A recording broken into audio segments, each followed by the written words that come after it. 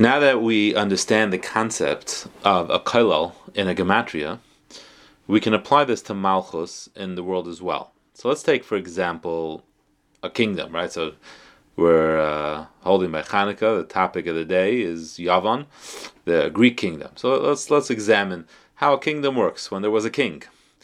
In their kingdom, actually, being that it was a world conquest kind of kingdom, there were many different nations and different people. Certainly, after Alexander the Great went on his conquest of the world, and they didn't look the same. They didn't share cultures. They're quite diverse, and more than that, as is the nature of any kingdom, even the smaller countries, within each nation, there's always a different array of people, and each one is its own subculture.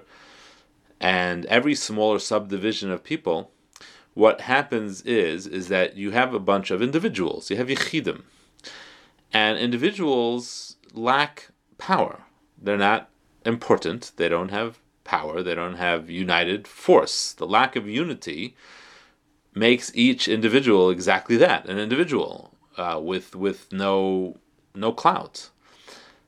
And by definition, if an individual ventures out to a different country, so if a Greek subject were to venture out to a different country, but he has no identifying documents about him, so there's nothing identifying him as a Greek, so then wherever he is, that government or whoever's there would have no fear in taking advantage and robbing him and jailing him and treating him totally unlawfully, if not for his citizenship and his allegiance to the Greek throne. So the fact that the Greeks had a unified kingdom due to their acceptance of Alexander as king gave them unified strength. Now they were the Greek Yevani Empire, all under the rule of one king, and all their cultures combined to create a Greek culture and people. The fact that they subjected themselves to him allowed him to encompass them all, and thereby give them a unique identity, is what changed them. Unity imparts tremendous strength and wealth and power. Each individual citizen of the Greek kingdom now got the protection of the government which they're a part of, because they're not just John or Joe, they're a Greek citizen, right? If another country attempts to imprison them unlawfully, they would have faced the wrath of the Greek Empire, who'll protect its citizens, right? And this is true, of course, with every nation and kingdom. We see this so acutely here in the United States as well. And this is true of Klal Yisrael as well.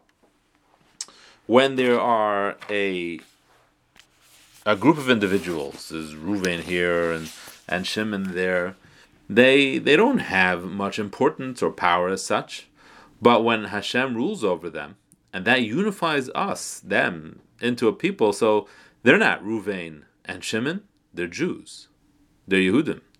Through the rule of Hashem, through Malchus, they're now a different people. And again, we have to understand it in the concept of a kollel. It's an elevated force. It's a force above.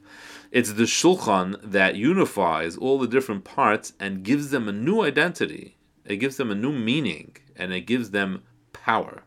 It gives them tzura. That's the concept of Malchus.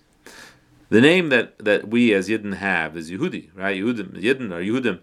The letter of Yehuda spell Hashem's name, Yud Kei Vav Kei, and a Dalet. And this indicates, the fact that we have Hashem's name in our name, this indicates that Hashem is the king of Klal Yisrael.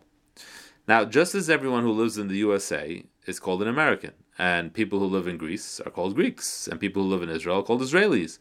So we live in Hashem's world, right? We are under the rule of Hashem, so we're called of Hashemites, so to speak, but Yehudim, which contain Hashem's name. And this is what we say in davening: V'shimcha hagadol v'hakadosh aleinu karasa. You put your name, your great and holy name, upon us. And this is why Chazal say in Sanhedrin that anyone who slaps the face of a Jew, kol hasoter lo yishal Yisrael, is as if they slapped the face of the Shechina, kilu sotar lo yishal Shechina. It's the same concept, just as when an American is taken hostage by an Arab terrorist, right? It's viewed as an attack on the whole of the USA. It's an attack against democracy, right? It's not just an attack on an individual guy. He stands for something. He's representing the Americans, and he's protected by the American kingdom. So likewise, someone who attacks a Jew is attacking a Kadosh Baruch Hu, because we are part of his kingdom. We're his subjects.